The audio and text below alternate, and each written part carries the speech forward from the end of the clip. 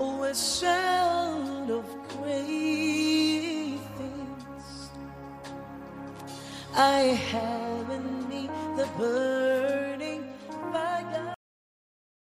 2 Corinthians chapter number 8. So we want you to know, brothers, about the grace of God that has been given among the churches of Macedonia. For in a severe test of affliction, their abundance of joy and their extreme poverty, underline the word extreme poverty, their extreme poverty have overflowed in a wealth of generosity on their part. I can teach on that for a whole year. For they gave according to their means, so I can testify, and beyond their means of their own accord, begging us earnestly for the favor of taking part in the relief of the saints. And this, not as we expected, but they gave themselves first to the Lord and then by the will of God to us. Accordingly, we urge Titus that as he has started, so he should complete among you this act of grace. So underline this act of grace. But as you excel in everything, in faith, in speech, in knowledge, in all earnestness, all and in our love for you, see that you excel in this act of grace also. Hallelujah. Okay. Now, before I continue, let me put this across. In the New Testament, there is no specific amount of money that is required to give. So, in the New Testament, it is not compulsory to pay tithes. Say yay. Okay. It is not compulsory to pay first fruits. It is not compulsory to pay vow offering. There is no compulsive offering in the New Testament. Now, in the Old Testament, they were supposed to pay tithes. They pay their tithes. They pay their first fruits. They pay vow offerings and what have you. Now, do we pay tithes in the New Testament? Yes. Are we under obligation to pay tithes in the New Testament? No. All right, like I taught you, the best place to start becoming financially committed to the Lord is to start giving your tithe. But it does not mean that if you don't pay your tithe, you go to hell. Some people say that if you don't pay tithe, you go to hell. Now that is robbery. Any pastor who teaches that is ole, thief. Any pastor who teaches that if you don't pay tithe, see, some people say God is using our tithes to build a mansion. Jesus says that I'm going to build a mansion. So your money that you give, your tithes that you give, Jesus uses that amount of money to build your mansion for you. So some pastors believe that they had a vision, and when they went to heaven, they saw that some people's houses were not built. Some people were not completed houses. And they asked the angel, and the angel says that the people whose house are not completed are the people who didn't give their tithe in church. They were giving small amount of money. So this is how much their money could build in heaven. Nonsense. That's nonsense. When you hear those kind of stories, don't believe them. They are thieves. Jesus, in heaven, cement is not sold there. They don't sell iron rods in heaven. Jesus does not go. Which car, which truck would Jesus sit into? Imagine the number of Christians in the world. If he's building a house for every single person, he's more than a building contractor. I'm just thinking about the tractors and the excavators and what have you in heaven. It doesn't make sense. All right? Jesus does not need us to build a house. If he wants to build a house, the Bible says that he spoke and it was. He doesn't need money. His words are enough to build a house. But you see, we don't need Jesus does not need your tithe. God does not use your offering to build anything for you in heaven. He does not use your tithe to build anything for you in heaven. So someone says, I have to go and give money. Why? Maybe by this time Jesus is looking for money to buy a roofing sheet. There are different kinds of Christians in the world. He's giving money to another dream or this kind of about shed cement price. Back here 52 cedis. No, I can't 5 for boom. I mean, 10 cement. No, or don't baby do on chalky or yeah. So what about those who got born again and they died? They'll be renting in heaven or what? Someone said, if you don't give money, they will go to the zongo of heaven. So there's a zongo in heaven. So there's a city. So in heaven we have places like maybe Cantonment, East Legon, and what have you. Those are the people who really, really give money to God.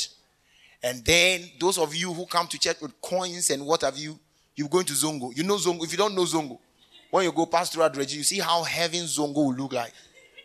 That is crazy. That is robbery. Is ole. Thief. Do you understand? God does not take our money to build anything for us. No. In the New Testament, we give. Come on. We give because God first gave. In the New Testament, we give to support the work of God.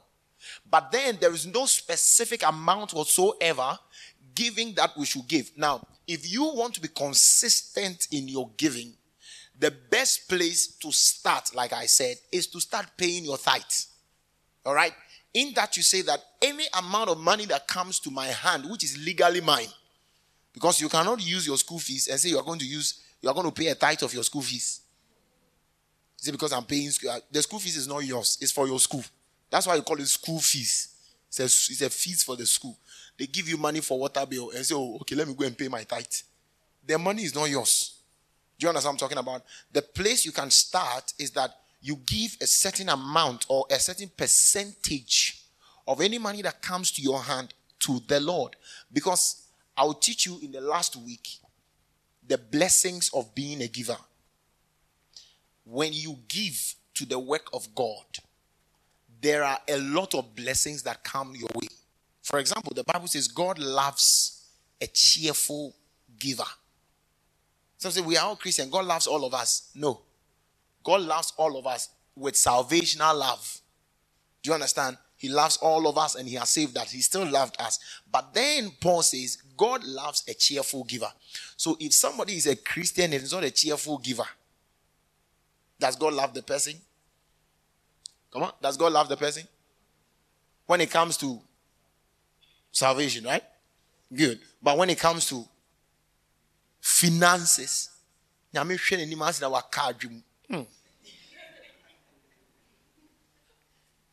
hallelujah. So, in as much as we don't have a specific amount or specific percentage in the New Testament, you can decide that, because you see, tithe is part of giving. All right? First fruit is part of giving. Now, if you don't know what tithe is and if you don't know what first fruit is, I taught that from last 2 weeks. So go and find wherever the message is and listen to it. So tithe is part of giving. First fruit is part of giving. And all the other givings, as we saw in the Old Testament, are part of giving. So if we are talking about giving, it's not really about a percentage. All right? That we say, my tithe. You say, no. Tithe is not 11%. Tithe is 10. Somebody say tithe is 10. If you give 15%, still you have not paid your tithe. It's 10. God's word says it's 10. Some people are serious. Say God's word says it's 10. Exactly 10. 9.9, God will not accept. 10.2, God will not. Is 10 exactly. Do you understand? Now, it is not in the New Testament, it is not necessarily about a percentage. All right? It is not about a percentage. Now, we are going to continue the chapter 8. Let's go to the chapter 9. Let me show you something. Go to chapter 9, verse 1. Say, I'm a New Testament giver. Say, I give with many zeros.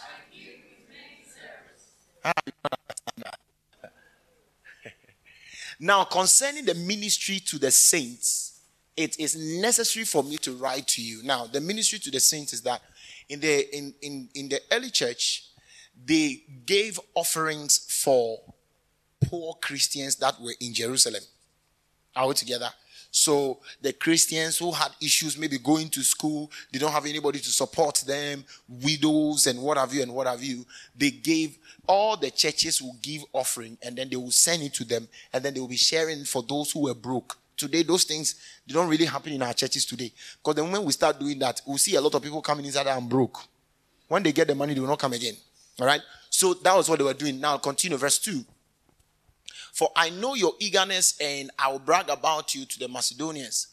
Achaia has been prepared since last year, and your zeal has stirred up most of them. Let's continue. But I sent the brothers to our boasting, so our boasting about you in the matter will not prove empty, and so you would be prepared just as I said.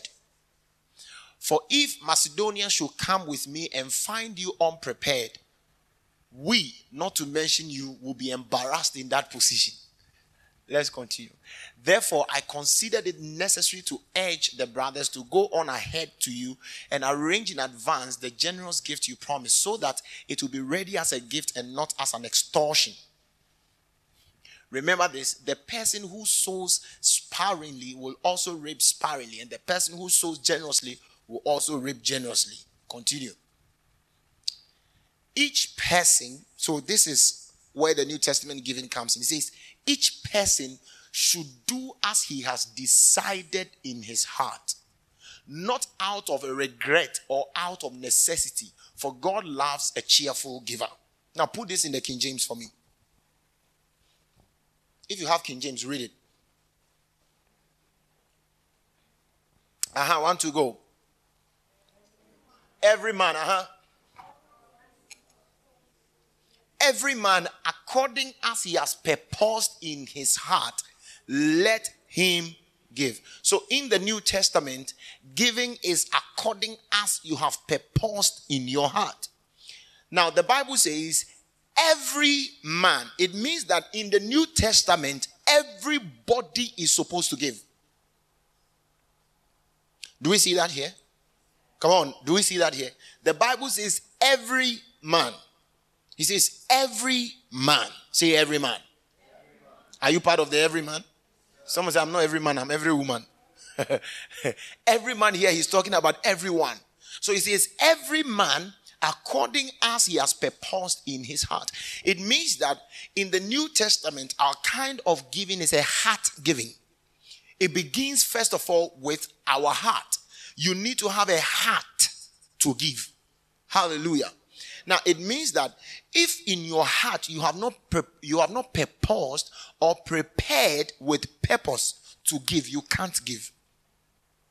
So if somebody is a Christian and has a challenge in giving, that particular Christian is somebody who is suffering from a heart condition than money condition.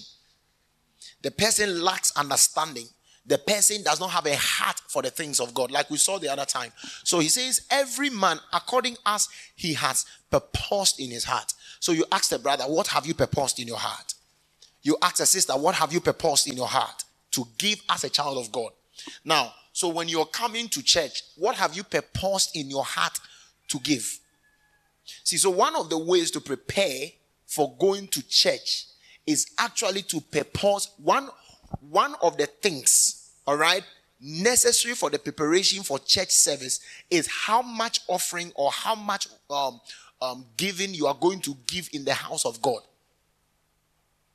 Now, if you are like that, when you come to church, nobody will tell you that after giving offering, he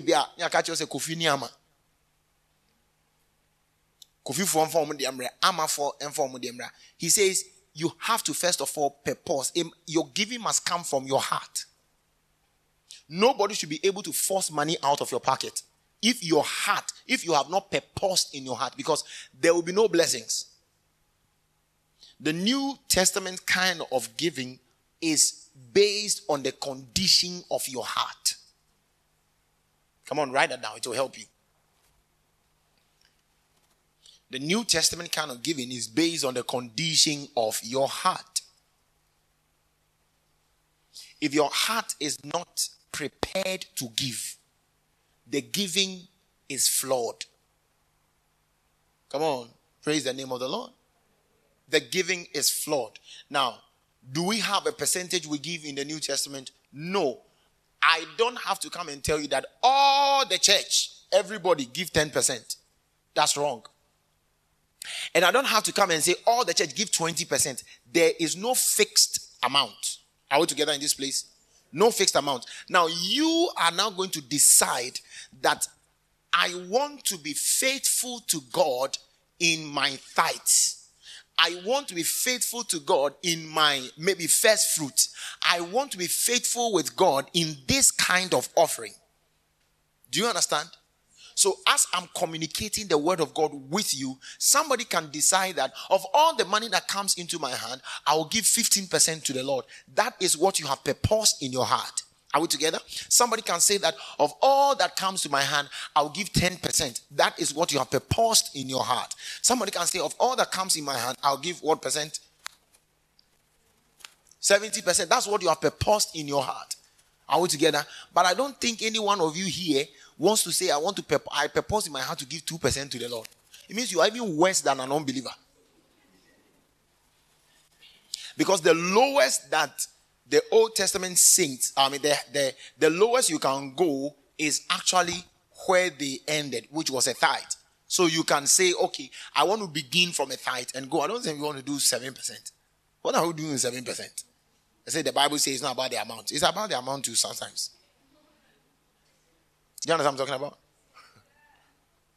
So, what you purpose in your heart, it means that any time that you are going to give, you must give purposefully.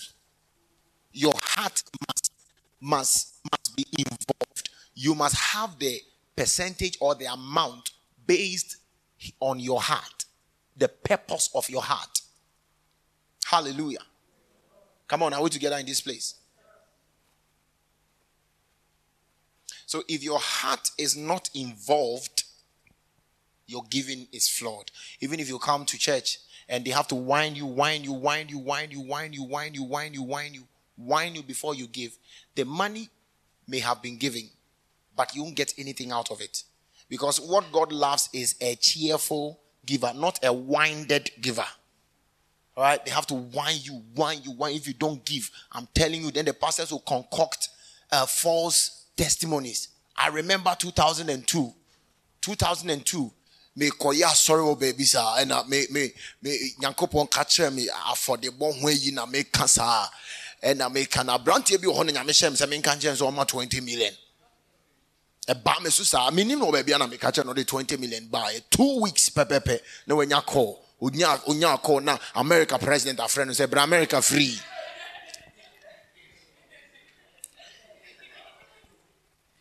Concocted testimonies. They give concocted testimonies. Hallelujah. You don't have to hear these things to be able to give. Hallelujah. You don't have to let somebody say those things to you and be able to give. I remember there was a woman who was about to die. And then the God told me that I should tell the woman to give her house. The woman gave her house to the Lord.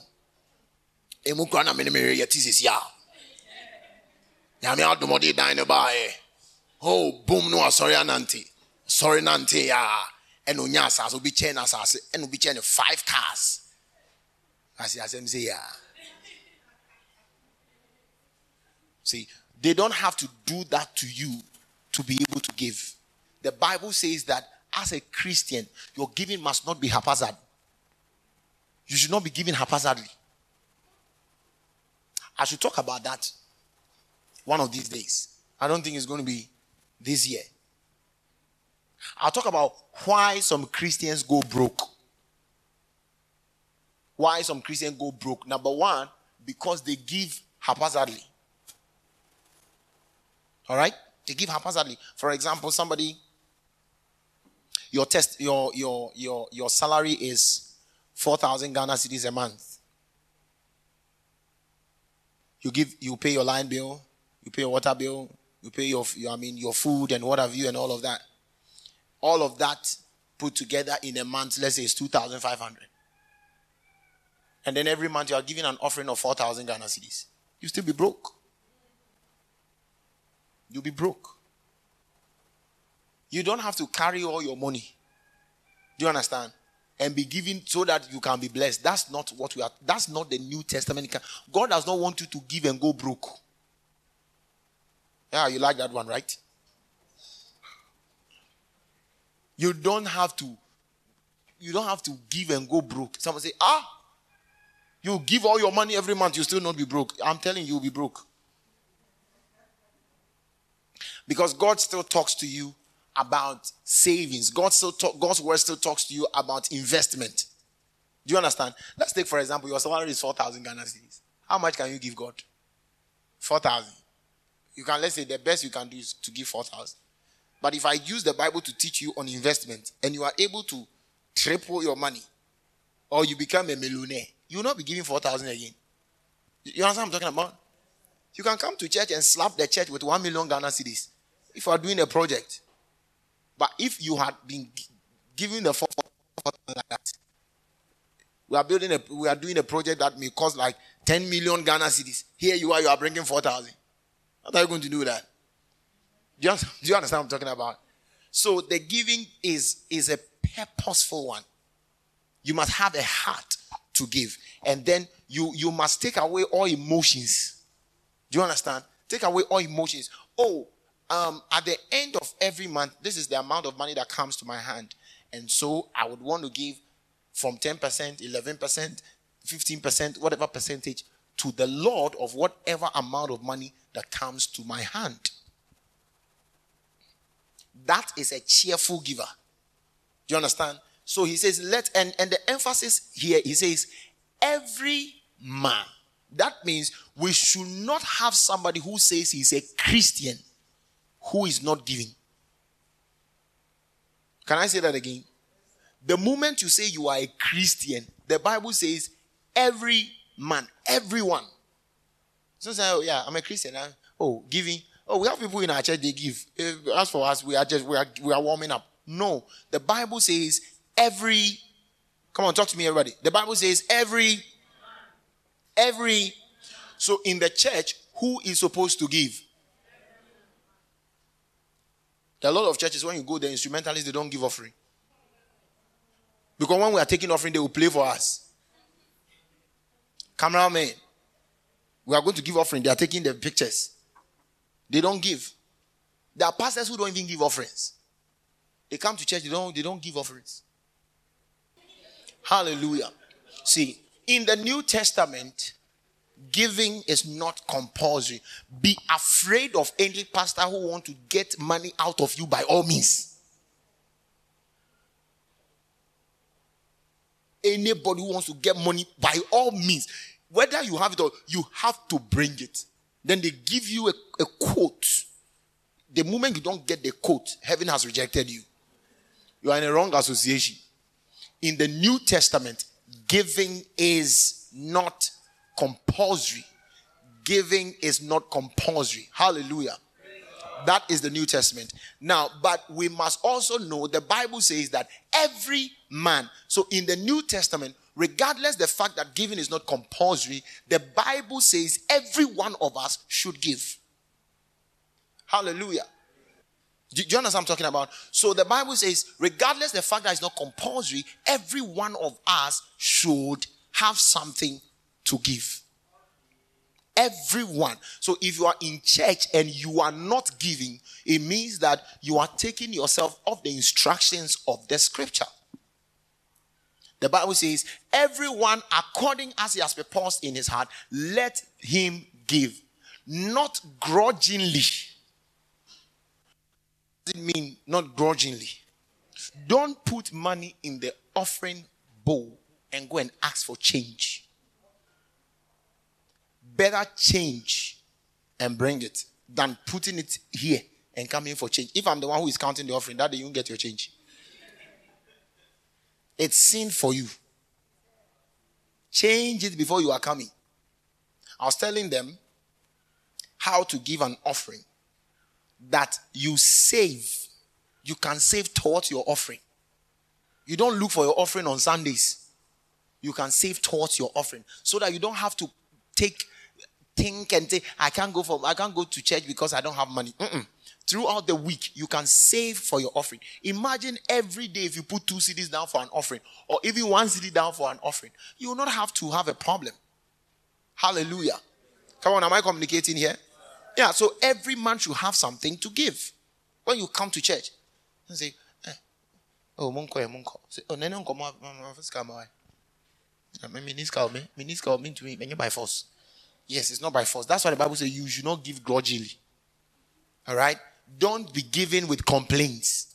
The very moment you give with complaints, you get nothing out of it.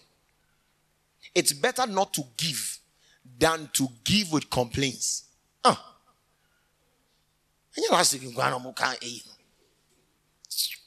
So when the man of God started this church, it wasn't like that. Just 3 weeks, man of God has traveled. Look at the way Pastor Rabbi is disturbing with money. It's very simple. You won't get anything out of it. It's better you don't give. The New Testament giving must be provoked from your heart. Hallelujah. It must not be grudgingly. You don't give money and be complaining. It is better not to give. Because you see, the New Testament is not about the cash. It's about the heart for God. Come on, are we together in this place? It's about the heart for God. Tell somebody, I want you to be a giver.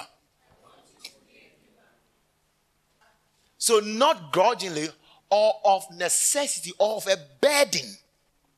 Of a burden. All right? Don't let giving be burden. See, if God tells us to do something, it's not because he can't do it for himself. Because he's creating an avenue for you to be blessed. Hallelujah. I am a dangerous giver. And I can stand anywhere to say, I'm a dangerous giver. Hallelujah. And I have seen the blessings in giving. Nobody can convince me otherwise. Hallelujah. Yeah. What did Jesus say? It's more blessed to give than to receive. There's more blessing in giving than receiving. Hallelujah. Come on, are we together in this place? All right. So he says that it should not be not grudgingly or of necessity. For God loves a cheerful giver. So in the New Testament, what are we supposed to be? Come on, what are we supposed to be? We are supposed to be cheerful givers. Hallelujah. Now, what is a cheerful giver? The word is hilaros. All right, the word cheerful is hilaros. It means joyful. Number one, joyful. Number two, one who is prompted to do. And number three, one who is willing. All right, so one is who is joyful, who is prompted to give, and who is willing. So these are the three things. There must be a prompting. That prompting, and then there's this joy, and then there's what? A willingness. So for example, we are giving towards this. There's this joy in you to give. Hallelujah. There's this joyfulness. It's not, the moment you complain about a giving, don't give it. Don't.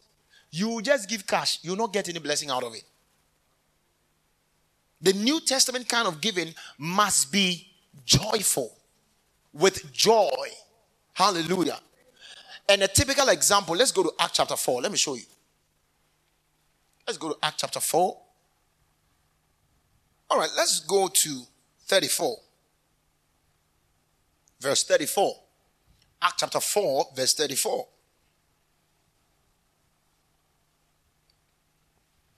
Neither was there any among them that lacked. For as many as were possessors of lands, houses, sold them and brought the prices of the things that were sold. Next verse. And laid them down at the apostles' feet, and distribution was made unto every man according as he has need. All right, next verse. Having land, sold it, and brought the money and laid it at the apostles' feet. Hallelujah.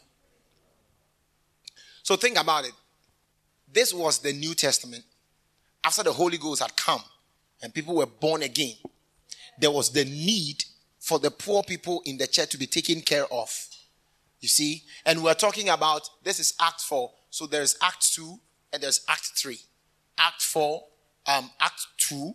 How many people were saved? 3,000. We are dealing with over 3,000 Christians. And let's say we had about maybe 1,000 of them who were poor and we want to fix all of them in a business or something. Then this one goes and says, oh, I have 4 plots of land. I'm selling one. I have 2 houses. I'm giving out 1. I have 5 cars. I'm giving out 2s. I'm giving out 2. I have this. I'm doing this. I have that. So when they got the money, then they brought it down with joy. Nobody, we never read that anybody forced them. So with that kind of joy, they gave. Hallelujah. Come on. With that kind of joy they give. When your giving is not spiritually joyful, if it does not excite you to give, you don't have a heart of a giver.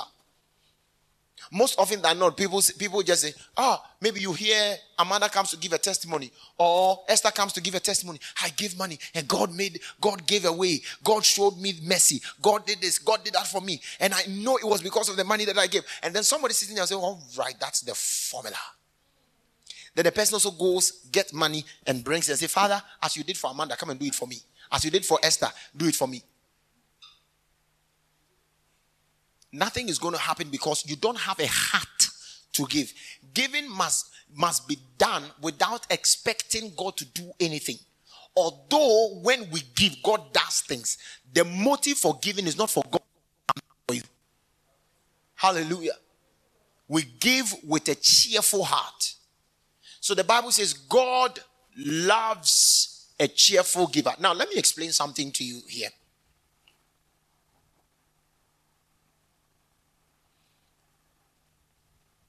Now, the word loves is agapao. All right? And the root word actually means to be friends with. All right? It means to be friends with. So the Bible says God loves a joyful giver. God loves somebody whose giving is not in compulsion or of necessity. It means that God becomes the friend of one who gives cheerfully. God is a friend of the one who gives cheerfully. What does it mean when we say God is your friend? It means that God is always interested in your case. God is always about you. Do you understand what I'm talking about? God is always fond of you. God always loves to see you. God is always close to you. God is always about you. Hallelujah. So God loves a cheerful giver means that God becomes the friend of the one who gives out of a cheerful heart. Come on. See, the Bible says Abraham, I don't have time. If I had time, I'd have taken you through the Old Testament. The Bible says Abraham was called the friend of God. And what did it do? What was the benefit that came out? You remember that Lot was in a city, and the city was full of wicked people, and God decided to destroy that city. And God came to Abraham to tell Abraham, this is what is going to happen to the city. That is what it means to be a friend of God. That when God seeks to do anything, the Lord will come to you to tell you. In other words, when there is an opportunity, God will announce it to you. You don't understand what I'm talking about? For the sake or for the fact that Lot had an uncle who was a friend of God, his life was spared.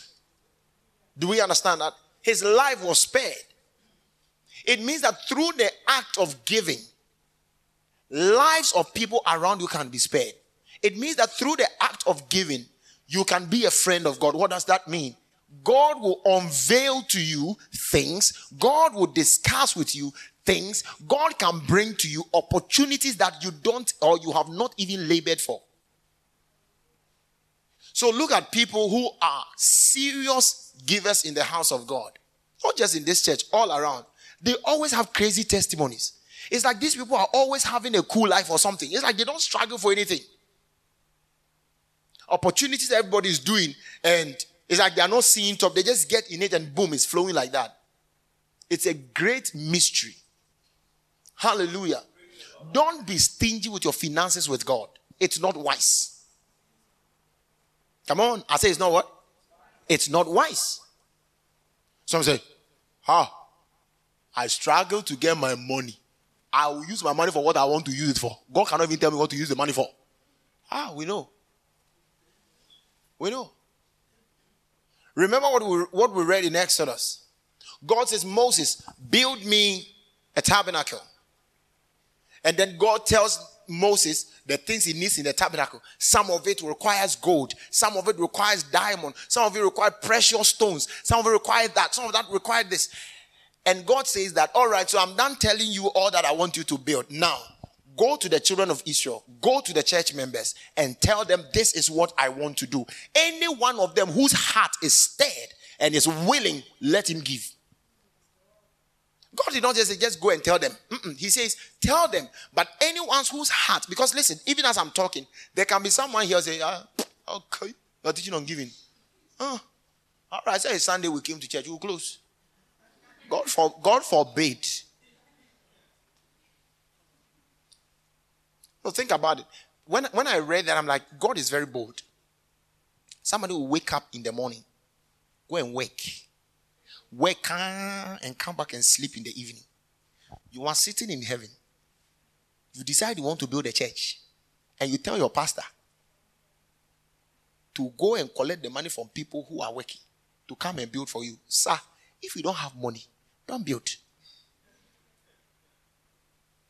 But anytime God asks something from you, he's simply creating an avenue for you to see him in a different way or to be blessed of him.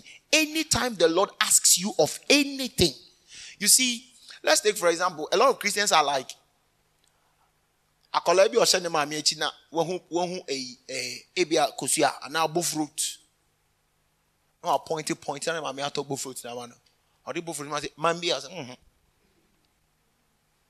Because the Bible says there's nothing that we have that didn't come from God. The money that you are working for, when it comes to who created money? Come on. Even the strength to go and work. Who created that? Who gave you that strength? So there's nothing that we can have that didn't come from God. So if the Lord says, all right, committed to me in your finances, God is not asking you.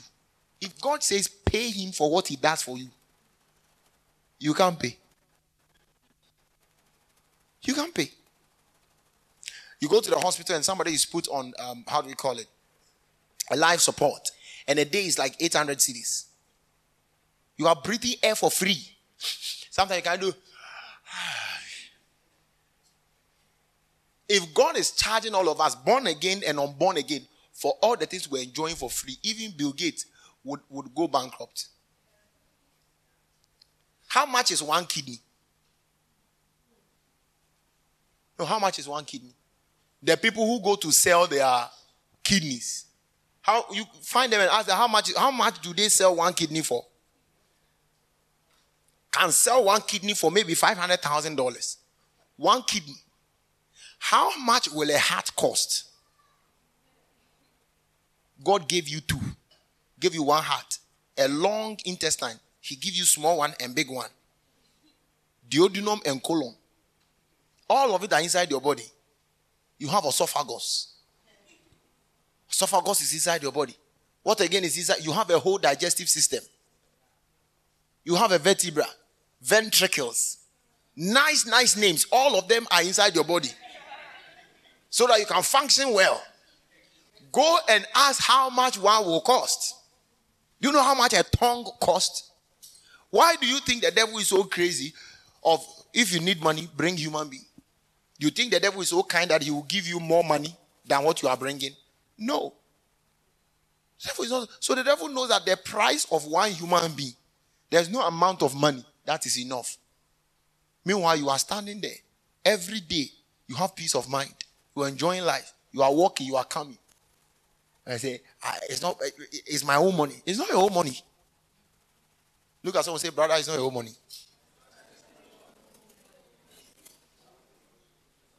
Hallelujah. It's very important. It's very important.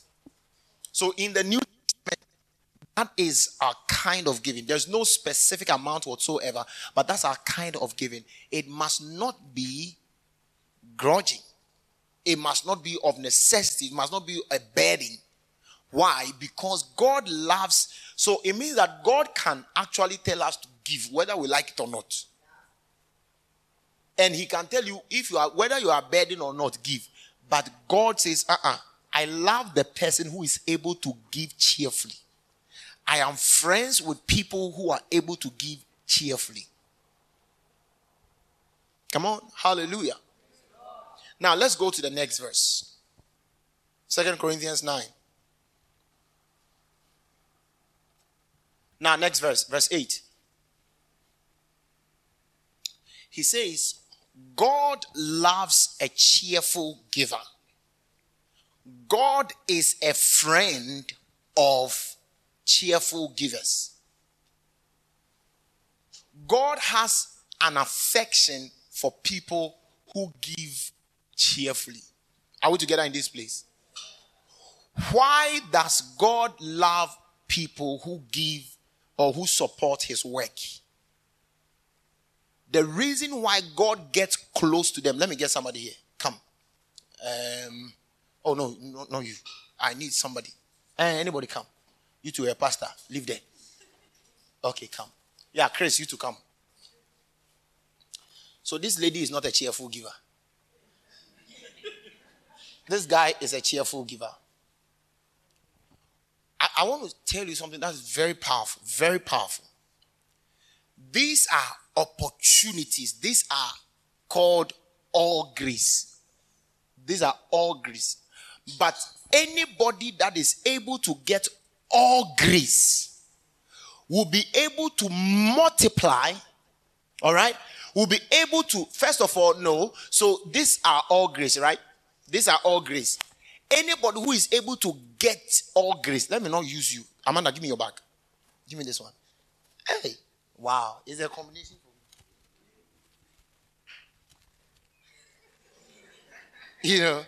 All right. So this is a cheerful giver. This is not a cheerful giver. And this is all grace. This is a package called all grace. Whoever is able to get this, all right, the person will be able to have all sufficiency. All right? The person will be able to have all sufficiency. And the word all sufficiency, hold on. The word all sufficiency is autarkia. It means that a perfect condition of life in which there is no need of aid or support. So God says, I have a package of a perfect condition of life. But this particular package, for anybody to get it, no, let me not run ahead of myself. So let me do it as I was doing. So God, I am God. All right? Now, this is a cheerful giver. This is not a cheerful giver. In my hand is a package that is called all grace. Wherever this all grace gets to, the recipient or the one who receives the grace or the all grace is able to have a perfect condition of life. All right? And that perfect condition of life makes him increase to every good work. So the package name is called all grace. The power of the package, which is the all grace, is that it's able to bring you to a perfect condition of life. And you need that perfect condition of life to be able to increase in every good work. Not some good work, some every good work. But this package, it takes a condition to receive, because if you don't have, my goodness, if you don't have that condition or that energy, you can't receive it. Let's take, for example, if I'm giving this bag to somebody who does not have a hand, how will the person use it? It's a waste of time. So the way to qualify to get the bag is to have a hand. All right?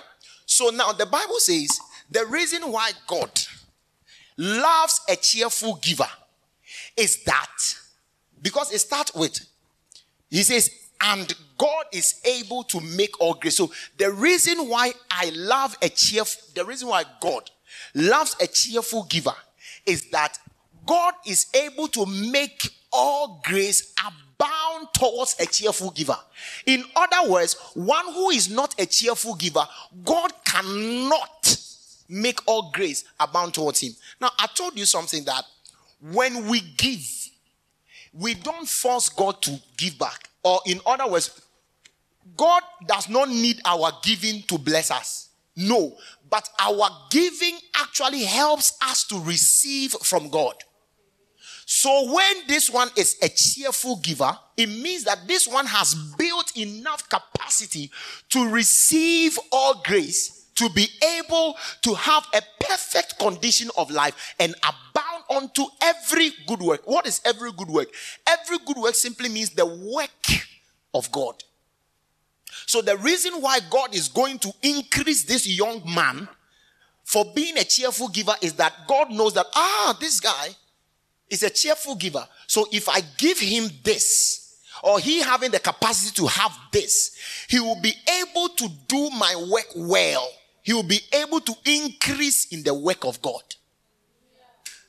But that is quite different from people of the world. The people of the world, they don't need to get rich to be able to support the work of God. They need money for themselves and themselves alone.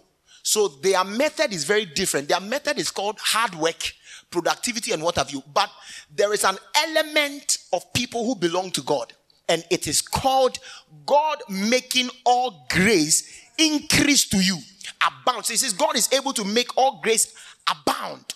God is able to make this thing that is able to bring you to a condition or a perfect condition. God is able to increase it on your life. So God will be increasing.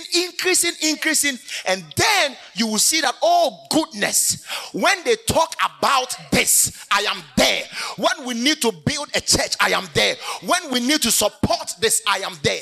It takes a certain energy from the Lord to receive that ability to be there in every kind of giving.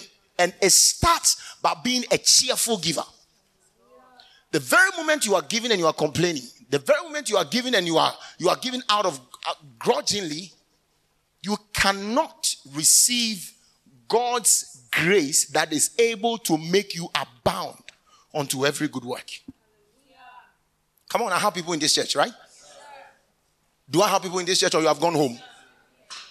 So if God tells you to give, God is seeking for an opportunity to make you abound in every, not some, in every good work. Hallelujah. So it means that if anybody is a Christian and has a problem of giving, the person is his own devil. Hallelujah. If a Christian, because, thank you, you can sit down. If a Christian has a problem giving to God, the person is his own devil. How are you able to get the capacity to abound unto every good work? By being a giver. In fact, by being a cheerful giver. So when you are a cheerful giver, God becomes your friend. It means that God now comes close to you. Then God increases, or he's able to make all grace increase towards you. Huh? Look at that. He says, and God is able to make all grace abound toward. So God is able to direct all grace to your direction. He directs all grace to your direction. I don't know about, but I want all grace to be directed to my direction. Yeah. Hallelujah. I want to be directed so that It's not about how much I am laboring. Have you seen people who work very hard, yet they are not able to get anything out of it? Very hard. They work morning, afternoon, evening, night, day, and they are working, and it seems like they can't put the pieces together. Think about somebody else. The Bible says God is able to channel all grace towards you. Come on, am I talking to somebody here? All grace channel to. It does not matter the level at which you are. When that makadovra basataya. Let me read something to you. I love the word of God. Say all grace, channeled toward me. Whoo.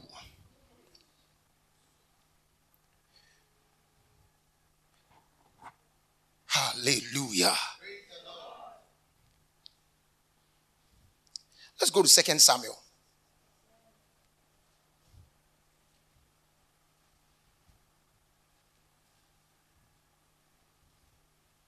Second Samuel chapter number 6, verse 11.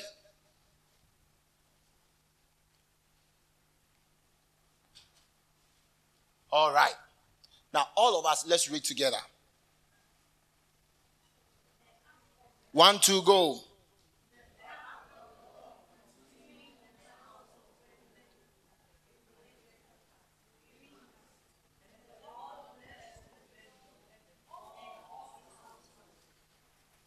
The ark of the Lord continued in the house of Obed-Edom the Gittite 3 months. The ark of the Lord. I feel like being prophetic. I feel like slapping somebody with something. Listen, the ark of the Lord continued in the house of a man for 3 months. And in 3 months, the same guy, the same work, the same activities, the output was different. There is something that can come upon a man. There's something that can come around a man that will change his life. Do you understand what I'm talking about? There's something of the Lord that can come around a person, and the person's financial life will change. The person's life will change. It's not just about the money. Listen, the Bible says, and the Lord blessed Obed-Edom and all his household. Now the blessing was not just for Obed-Edom. It went into members of his house. People around him, their jobs started changing. Their financial capacity started changing. Their output started changing. Why? Because there is something of the Lord that has come around them. God is a friend to a cheerful giver. Oh man, I wish I had a lot of time for this, man. When you read this, the Philistines said something. When the Ark of the Covenant came in the midst of the Egyptians, the Bible says they started shouting. They started praising God. And the Philistines, who were their enemies, they say, why are the Israelites shouting like that? This cannot be anything. But the Ark of the Covenant has come in their midst. He says, who shall deliver us from this God? So wherever, wherever the Ark of the Covenant came to, the people would refer to them as gods. Now, what am I trying to say? God is a friend. God is a friend. God is close. God is close to a cheerful giver. God is a friend to a cheerful giver. It means that God will always hang around somebody who is a cheerful giver. And when God is hanging around a person that's a cheerful giver, what happens? When God is hanging around a cheerful giver, what happens? The Bible says in 3 months. It means that there is a change of status. Obed-Edom did not receive this so that in 3 months he will be blessed. No, he just received it. They didn't know where the ark was going after it had killed somebody. So he said, all right, let's put it in this guy's house. Then, first month, The guy was like, what is happening? He's become a friend of God. God is now in his vicinity. God is now around him. God is now a friend of him. So there is a change. I pray for you in the name of Jesus. You will be a friend of God by being a cheerful giver. I said, I pray for you in the name of Jesus. You will be a friend of God by being a cheerful giver. I pray for you in the mighty name of the Lord Jesus. What men use days, years for, by being a friend of God, it will come to you easily. By being a friend of God, it will come to you easily. In the name of the Lord Jesus, it will come to you easily. It will come to you easily. It will come to you easily. It will come to you easily. Hallelujah. It will come to you easily. Why? Because you're a friend of God. Shout, I'm a friend of God. I'm a friend of God. One more time, I'm a friend of God. I'm a friend of God. I'm a friend of God. It will come to you easily. There are a lot of Christians like they don't suffer. Everything they do prospers. God is in their neighborhood. See, I vow to be a giver this day. I vow to be a giver this day. I want to be a friend of God because I know the blessings that come with being a friend of God. God is able to make all grace abound towards me, that I, always having all sufficiency, will abound unto every good work. How do you see your 10 years from now? How do you see your 5 years from now? Hallelujah. How do you see that? How do you see that? I set my affection on God. I'm going to be a cheerful giver. Come on. Say a cheerful giver. A cheerful giver. See, because when your money goes to God, he comes to you. He comes to you. He comes to you and it affects your finances. So you can sit down. It affects your finances. It affects all the things that concern you. Affect the things. See, the Bible says the blessing of the Lord maketh rich. The blessing of the Lord maketh rich. There's something of God. When it falls on your life, you can only ascend in glory. You can only ascend in abundance. Are we together in this place? See, our ages now, this is the best message for us. It's like a godly hack. Hallelujah. Commit your heart to the work of God. Commit your heart to the work of God. Praise the name of the Lord. Yeah. The blessing of God cannot be compared to a yogurt you are going to eat. Except you are not interested. And I'm telling you, if you don't do that, one of these days you see some brothers and be like, wow, I should have participated in that message. Because there is a lot of blessing in being a giver. The Bible says God loves a cheerful giver. Tell somebody, God loves a cheerful giver. Look at the person's face and tell the person, brother, sister, God loves a cheerful giver. Ask the person, are you going to be a cheerful giver? God loves a cheerful giver. So he's able to make all grace abound towards you. All grace abound towards you. Listen, the Bible says God is able. He is able.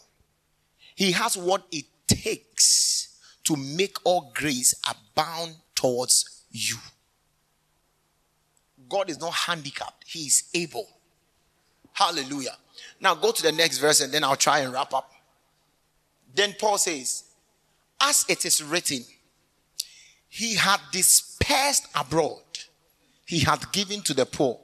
His righteousness remaineth forever. Then he gives the explanation. Verse 10. Now, he that kephalabatos. He's still talking about giving. He says, now, he that ministered, he that gives seed. Put a different version there. Now, the one who provides seed for the sower. Ha ha ha. Now, the one who provides seed for the sower and bread for food will provide and multiply your seed. Right here in the Bible. He says, now, he who provides seed, the provider, I need a little time for this thing. He says, the one who provides seed for the sower and bread for food. Shout it, I'm a giver. I'm a giver. Now, the one who provides seed for the sower, alabastos, and bread for food, will provide and multiply your seed, not your food. The giver of the seed is God. And he is the multiplier of the seed that he gives. So he tells you the God, that kind of God that you are given to. That the kind, if anybody tells you that there's no blessing in giving, tell the person it's a lie. The one that gives the seed and the food, when it comes to the giver, he gives the giver a multiplied seed. What is the seed? The seed is that which is planted for the food. Are we together in this place? So it means that higher, the opportunities will come in folds. It means that the opportunities, he's still explaining, God is able to make all grace abound towards you. The all grace abounding towards you is a multiplied seed. God will throw across your path many opportunities. Some you did not even pray about. They will just come to you. And know how to live this life. So God will give you abundance of seed, abundance of opportunities, abundance, abundance, abundance, abundance. When you decide to be a cheerful giver. Hallelujah. When you decide to be a cheerful giver. He says, the one who provides seed for the sower and the bread for food will provide.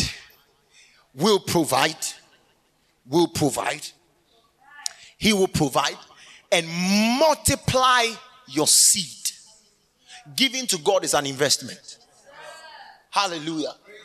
He will provide and multiply your seed and increase the harvest of your righteousness.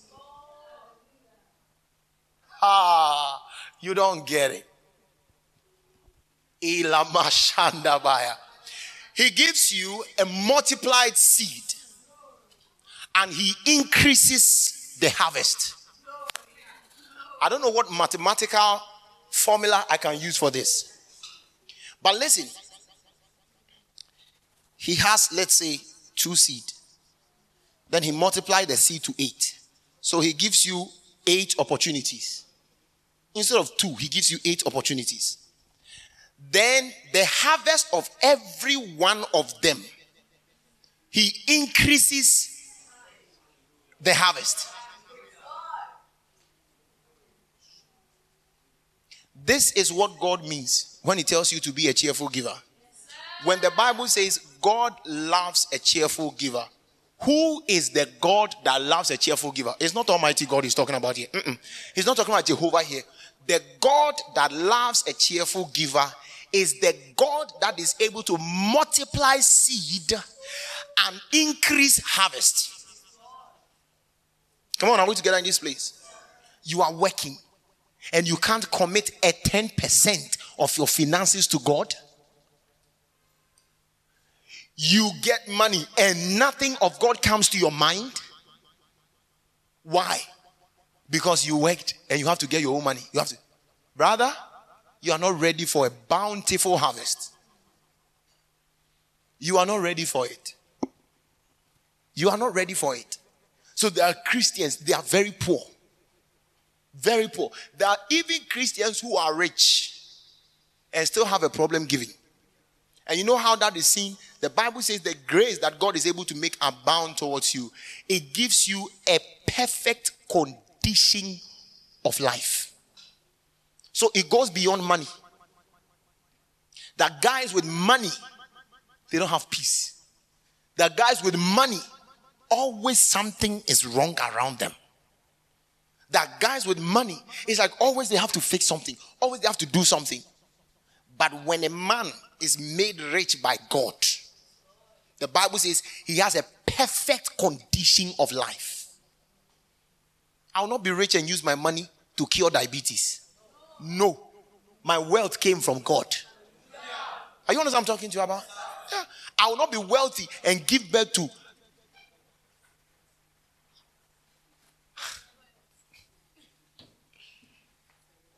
I was about to say something, but the message is not good for the message. Yeah. Like you have money and then the devil gives you one particular child. He's troubling you. You can't sleep.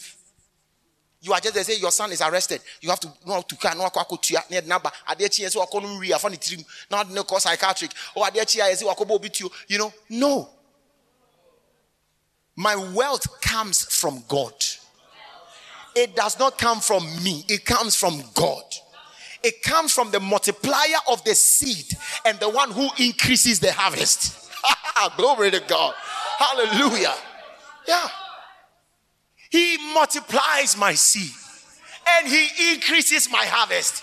My God, I feel like shouting this. Glory to God. Hallelujah. See, after being a giver, maybe you're paying your tithe correctly. You're giving correctly. When you get up and you're about to go to work, let me show you a prayer. Say, thank you, Father. Thank you, Father. This morning, as I go to work, you increase my harvest as you multiply my seed. You multiply my seed and you increase my glory to God. Woo, hallelujah. Yeah. Hallelujah. Yeah. Father, you multiply my seed and you increase my harvest. You multiply my seed and you increase my harvest. You multiply my seed and you increase my harvest. Hallelujah. Say my that is not my story. Because you see, my money is needed in the house of God. So he multiplies my seed and he increases my harvest. Hallelujah. Tell somebody, brother, sister, he multiplies my seed and he increases my harvest. Ah. Can we get a tree version? Give me a tree Bible. Give me a tree Bible. Because this thing will be sweet in the tree. Hallelujah. Who has a tree here? My tree lady. You didn't bring your tree Bible. Okay. Fast. 2 Corinthians 9:10.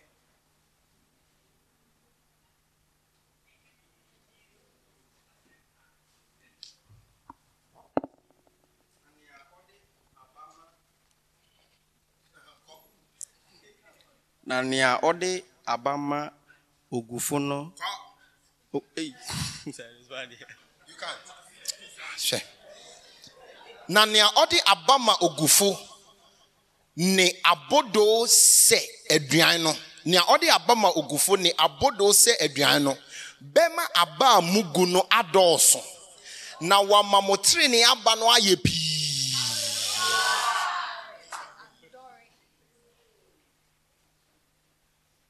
See, how is this different from Proverbs chapter 3, verse 6? Put Proverbs 3:6 there. Or 7, no, go to 9, verse 9, sorry. Verse 9. 3:9.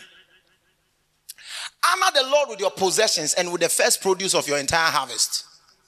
Next verse. Then your barns will be completely filled. You see that?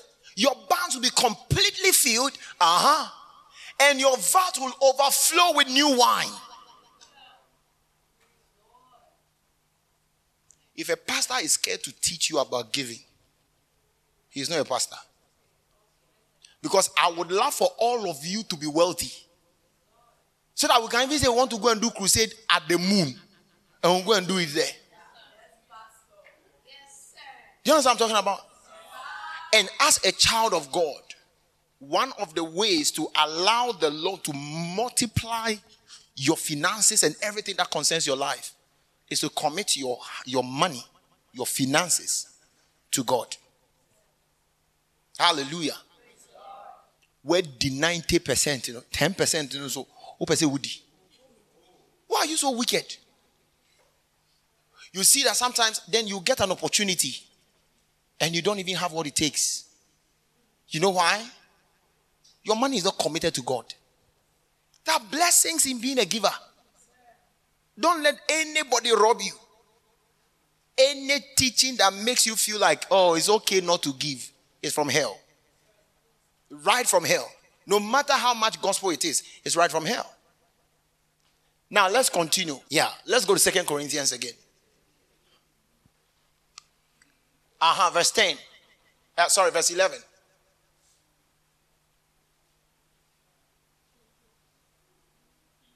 I thought somebody would laugh. Put a different thing there. Put a different thing there. Now let's begin from 10 and read into 11. He says, now the one who provides seed for the sower and bread for food will provide and multiply your seed and increase the harvest of your righteousness. Comma.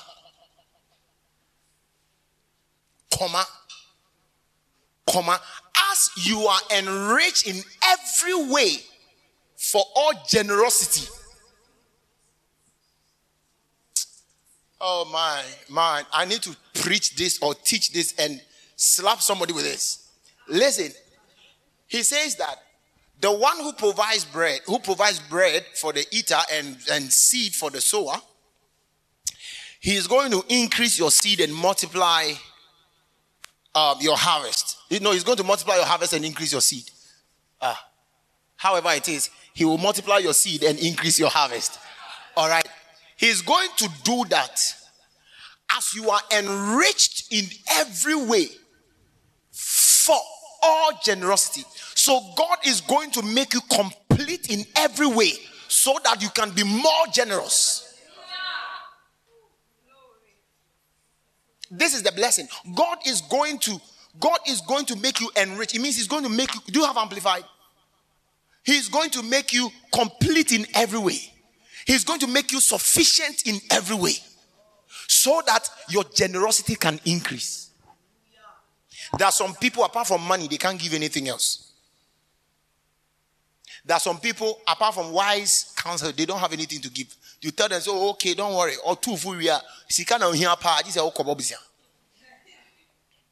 But the Bible says, as you increase in the act of giving, he says that God will enrich your life in every way so that you can be more generous. Your house will not be broken because God knows that house with you and your husband, you can bring some adopted children and take care of them so it will not break. Do you understand what I'm talking about? Come on, do you understand what I'm talking about? Your businesses will not be destroyed because God knows that the more he protects your businesses, the more you become more generous to the needy. So everything around your life will be in perfect order. Of course, the devil will strike, but it will end up nowhere. I'm speaking to somebody's heart this morning or this afternoon. Make up your mind from this day to be a radical giver. Hallelujah. Yeah. Make up your mind. And like I told you the last time, it's not about having millions in your account. No. You can have only 5 CDs in your account and you still be able to give God 1 CD. And God is okay with that. It's not about how much money. Nobody is interested in you going to clear your account for anybody. I'm giving you a principle, a Christian principle for life that will help you. Come on. Hallelujah. Put your hand on your chest. Say, I'm a giver. I'm enriched in every way. Come on. I am enriched in every way. Just lift up your voice. Don't stand up. Lift up your voice in the next 1 minute.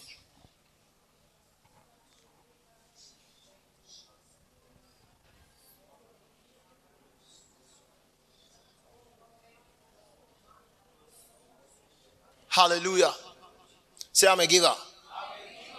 So being enriched in every way or in everything to all bountifulness, from the King James, to all bountifulness which causeth through us thanksgiving to God. Now let's go to the next verse. For the administration of this service, it means for the giving does not only supply to the need of the saint, the want of the saint, but is abundant also by many thanksgiving unto God. It means that the giving does not just supply to the need of people, but it also makes people give thanks to God with your name inside. So think about something. Think about somebody going to his knees or her knees saying that, Father, I thank you. God, I thank you. I thank you for giving me this, answering this prayer. Father, I thank you. Oh God, don't let him ever be empty. That's what Paul is talking about. People will be mentioning your name to God. There are some people, nobody has ever prayed for them. Nobody. When they are mentioning your name in prayer, then your name is a Bible name. Hallelujah. He says that it also gives it abundant also by many thanksgivings unto God. Not small, many thanksgiving unto God. So your name, people are thanking God because of you. You are the reason why somebody is going to give thanks to God. Oh, Father, I bless you. Thank you, God, you answered my prayer. Oh, thank you, Father. Meanwhile, God used you. So giving is an opportunity to be used by God for many to give thanks to God. Hallelujah. I say, hey, Charlie, this money is too big. Oh, it's too big for church. What's not KFC and where the 350 Ghana? What's right now the 4 cities about? Hey, kwesi pepra. Boko bunzam jamu. Let's go to 13. 13, do a different version.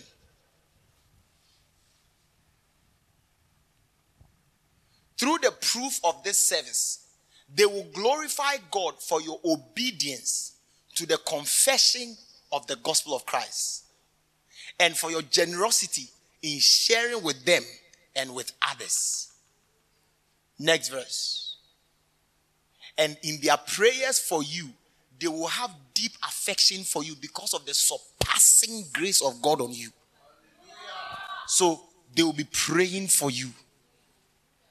Some say, we don't know, man. Pastors are always praying for people who give them money.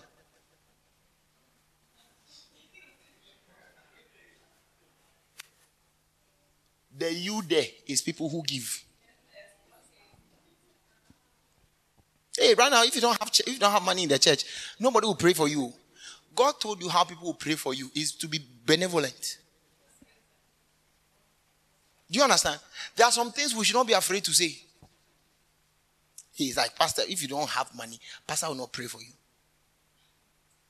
If you are not giving, church, right now, church, except you are giving money, if you are not giving money, Pastor will not pray for you. Senior. God said we should pray for people who do us good. It's here. The guy who had 200 Ghana cedis in his account and still had sense that, oh, let me help the church with this amount of money. Let's say 40 Ghana cedis out of 200 Ghana cedis. And you that you go to work and you are paid 900 cedis, 45 pesos.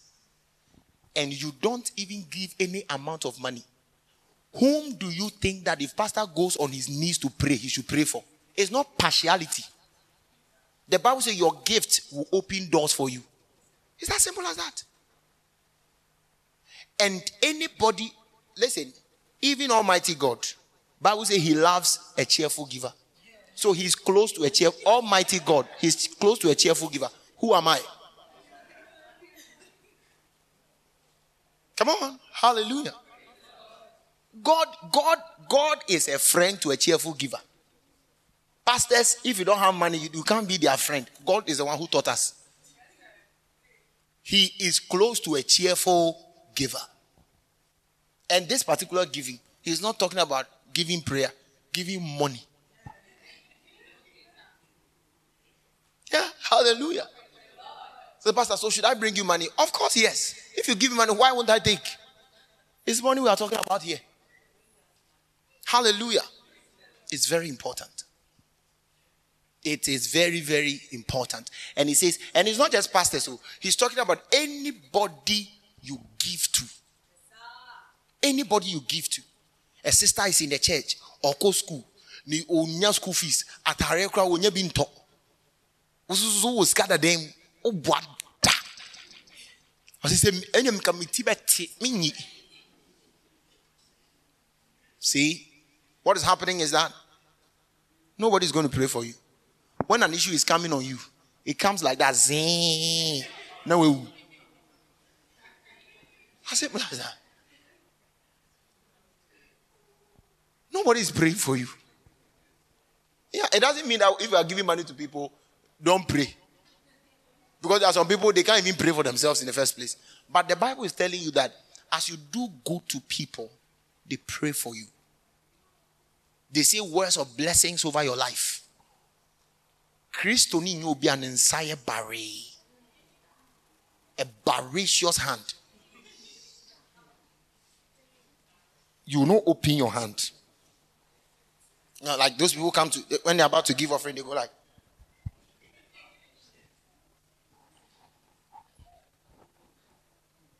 They are looking for the position of the coin. Who is going to pray for you? With that attitude, who is going to pray for you? Somebody, maybe you are praying for, oh God, this person does not have money. Oh, help the person, help the person. Father, help the person. And I went to visit the person. And inside the person's house, I saw KFC, pack. And I saw different kinds of multifruiters. The guy, they chill in the room. You are there, you are praying that God should. It doesn't work like that. Now let's finish the reading. Is that the last one? The last verse. Thanks be to God for his indescribable gift. Thanks be to God for his indescribable gift. Many people just rush to put this on Jesus. Thanks be to God for his indescribable gift. I believe that's what others are going to say about you. Thanks be to God for his indescribable gift. There are people, if we have time, we'll look at that. There are people, Paul calls them consolators. There are people he calls them load lifters. There are people he calls them people who lift up the burdens. Because think about it. Your pastor has 5 school fees to pay. 3 hospital bills to settle. 4 house rent. He's discussing with the people, telling them I don't have money. And all of that. And it's a burden. And it's, oh God, make a way. Then God touches your heart. And then you go and say, oh pastor, out of the 3 children, I'll pay for 2. And this one, the person now say, thanks be to God for his indescribable gift. There are some people, when your pastors pray, they don't remember you. And it's not their fault. You don't exist. You don't exist. When the Bible says that, let's go to 1 Timothy. 1 Timothy chapter number 5, 17. Verse 17. The elders who are good leaders should be considered worthy of an ample honorarium. I like how this scripture puts it. Put King James there. See how King James was dodging the whole thing.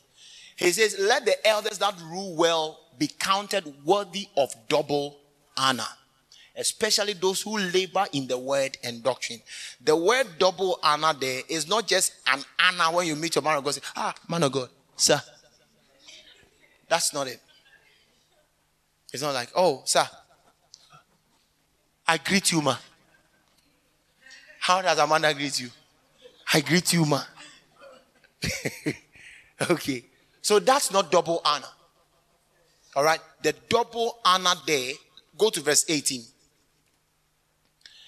For the scripture saith, thou shalt not muzzle the ox that treaded out the corn, and the laborer is worthy of his reward. I saw for this guy, I saw for this guy, I saw for this, I saw remember this guy. Nanka, or yes, so phone, only bank for this guy. I always say that people go to training centers. 2 hours, they pay $250. When they go for concerts, 1,001 smiles or night of laughs. Somebody comes to say nonsense and you are laughing. God. How many times have you laughed when you came to church? You are even laughing now. See, the Bible says that don't muzzle the ox. Now, that word there in the Old Testament, this one too is law. It's inside the law. Deuteronomy. It's in Deuteronomy. So, the cow, those days, obetutu ebrua. Now, omaye, the yashishe, abuana, no affair bruno so. Offers you na bruno tutu. Do you understand? Now, some wicked masters. Omoya no mo de ade ahye abuana no. Because omunim say oya obere. And then God gave a law. God even thinks about animals. God thinks about animals. So God says that, listen, don't put anything on the mouth of the cow. No. Open the mouth. As the ox is treading, why?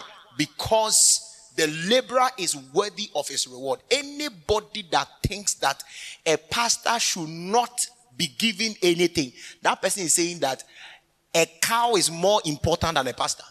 That's what Paul is talking about. Do you understand? Huh? Do you understand? He said, as of what you say, bruh, I don't know, maybe.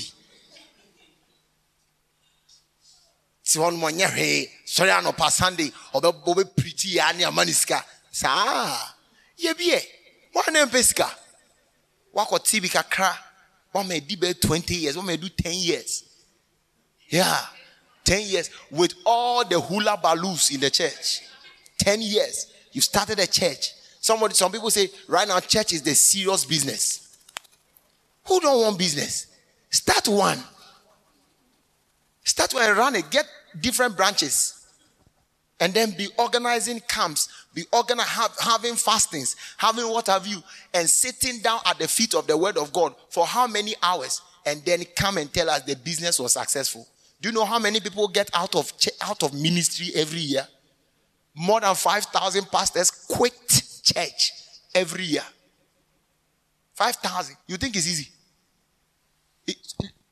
How many people were called yesterday to come to church? A lot of many. Some of you even forget. Now somebody will come, Pastor, my mother is dying. That same time you are coming, somebody says, my father is at the mortuary. Someone say, my this is that, my dad is that, my dad is that. And you think it's, brother, come and do some. Or let me just give this church to you for 1 month. Then let's bet. If I come and the numbers have no increase. So the Bible says that don't cover the mouth and see ojumayenina no. Do you understand what I'm talking about? Yeah. This day, pastors, they are celebrating pastor's birthday. They say pastor's birthday. Tomorrow they say pastor's appreciation. They say we are going to the missions house. Sometimes the monies they give to pastors, I'm taking myself out, but sometimes the money they give to pastors, it does not reach anything. You pay somebody like Papa Eastwood Anaba. His house is full of people and he takes care of all of them. So if somebody gives this money, are simply hearing 100,000. There is still a minus in the house. 100 nasa a new fear and so asa. Do you understand what I'm talking to you about? Yeah. So he said, don't cover the mouth of the worker. Don't cover the mouth of the cow. Allow the cow to chew some so that he will get the energy to keep on treading. So that's what Paul said. 1 Corinthians 9. Let's start from somewhere around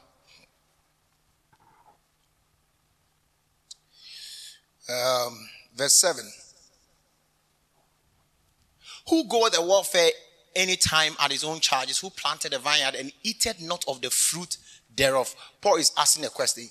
Why not do a fool ne do aban only be?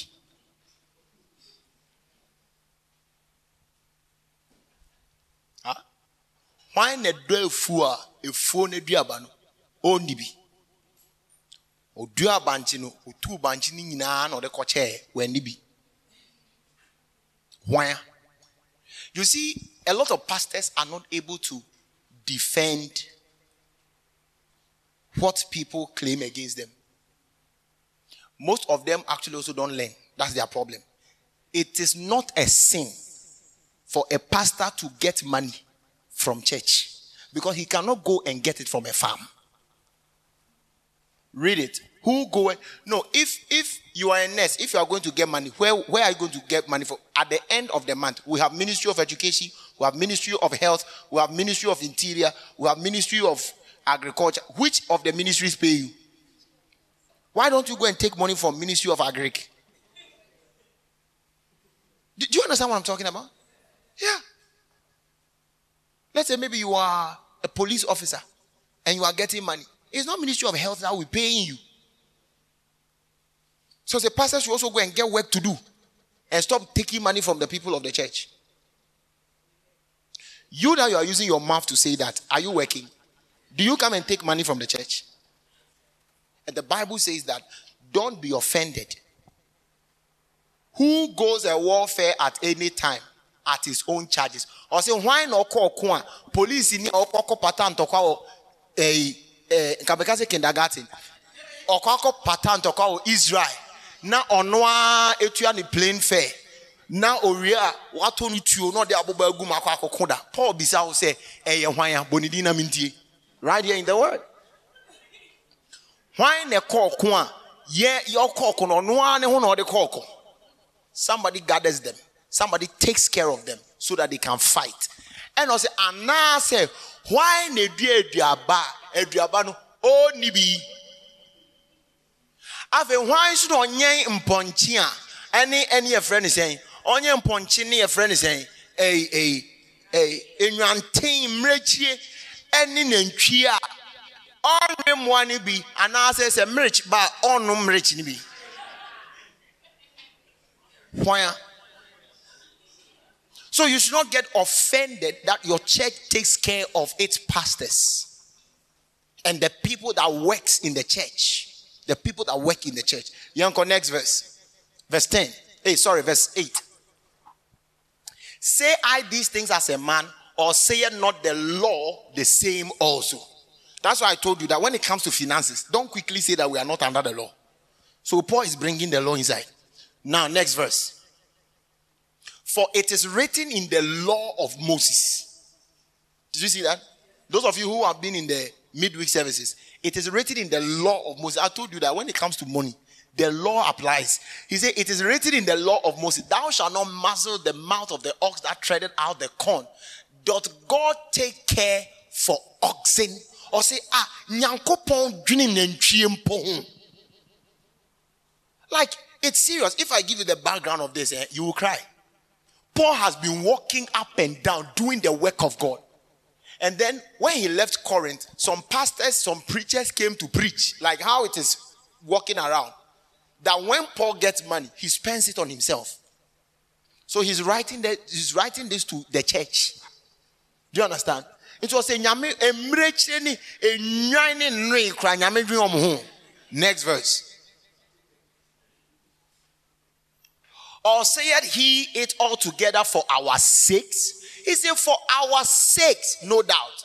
This is written, that he that ploweth should plow in hope, and that he that thresheth in hope should be a partaker of this hope.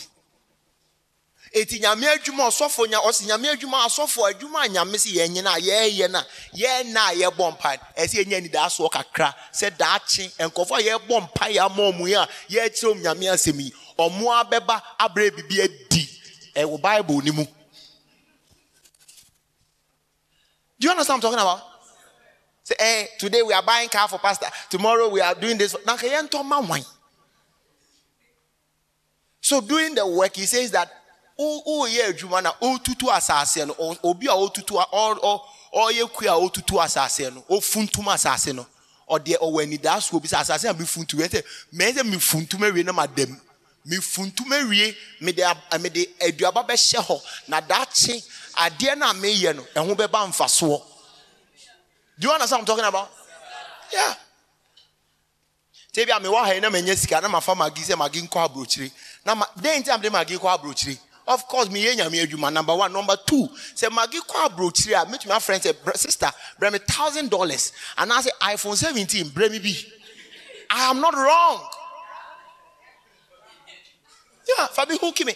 You understand? So that's why I said a scripture in a flash on Friday that Abraham went to war with the people that were born in his house. So when you invest into people, you win when you go for battle. Yeah. Me see so na me bo bra pa no sresra de okwan ho na me menya sika pen pa na oda so te kwan ho esra de ne nkokra bo mu a he never invested in anybody. He never invested in anybody. But you see somebody is in the church. You can see some young people in the church. Even in this small church, I can see some young people in the church who are very hardworking. They are looking for some capital, be somewhere to start something and to make something. Then I will go and put 3 million Ghana cedis in my account. Then it's there. Then I'm going to Canada and back. I'm going to abroad. Now my suit kunta and say, you go see me. And the people in the church are suffering. Of course, no. I'm never going to do that. But what are you going to do? You are going to invest in those people. And when finally those people are blessed, what are you going to do? Because you are giving hope. That's what the Bible is saying. Said you funtum asaseno or the Nigerian in that sobi ne funtum because him say ade amiye when na do afu a osere. Uko no akọ nam nwure mu ahomache na wodo unsemu na edenden e be say den so just for humanity's sake. No. You put it there and you have a hope that 6 months from now, I will cash out. Here is it. Cash out. It's right there in the Bible. Next verse. If we have sown unto you spiritual things, if I've been preaching to you, I've been praying for you, I've been counseling you, I've been leading you. Some of you, when you have issues, I have to go with you. Oh. Is it a great thing if we also reap of your carnal thing? Say ye dia huhumu nyoma ma ye preaching ye bo so mpaye na ye twan kom hye ne de to so oh erade hu amanda mobo keleba laba sute balaba lugaduba malunto kaliba. You are praying in languages you don't even understand, so that at the end of the day there will be an opportunity for Amanda. You are saying things you don't even understand. After doing all of that, Paul says, is it wrong? Is it wrong for you to give a little money to your pastor? Pastor Subako school. Pastor Bako school. On kase papa na yeso for no. Pastor Ankasa koto ade or grocery. On kase lobra kalu shapa. And they give the thing. He also gives money. So the Bible says the pastor who stands before you daily, preaching to you, the singers that comes here, they are singing and leading you in worship. The drama, the keyboardists, all the people who are actively doing the work of God. Yesterday, some people did the calling, some people were called. It tells you those who are doing the work of God and those who are receiving the work of God. So those of you who were called, you have to say, these people who are calling, do they need some credit to call us more? So you can send them credit. Do you understand what I'm talking about? That's how the work of God is done. Now, Noah will come and stand here, doing all riffs, sometimes shouting like his head is off, doing all kinds of gymnastics here. Is it wrong? Is it wrong? Is it wrong to say, oh, brother, you blessed me today, so I'm buying a credit for you? Oh, brother, you blessed me today. Did you understand what I'm talking about? Yeah, it's not wrong. Let's finish with it. Next verse. If others be partakers of this power over you, are not we rather? Then he says, Paul says, nevertheless, we have not used this power, but we suffer all things, lest we should hinder the gospel of God. No, say Christopher no mudiobo. Enti ye kra no ye nyi because yes ye dia obi metie nyame asem ko beka say ye beji niska. Enti no de bra onfa mako.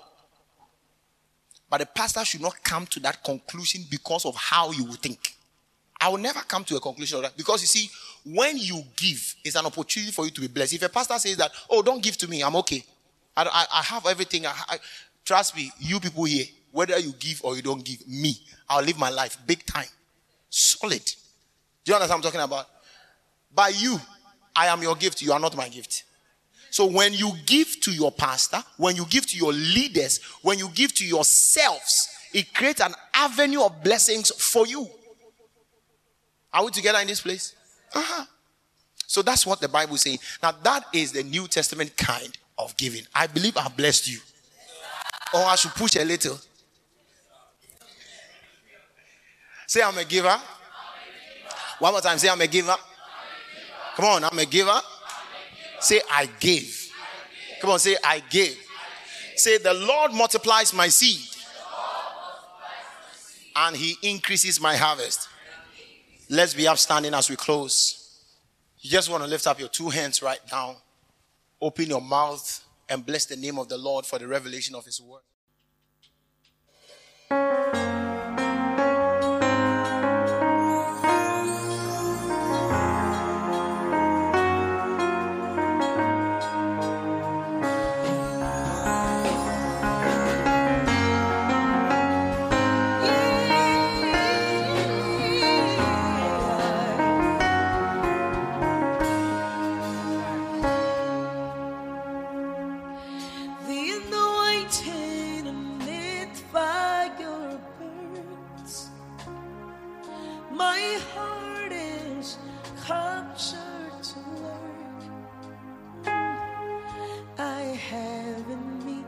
Burning fire, oh, a sound of great things.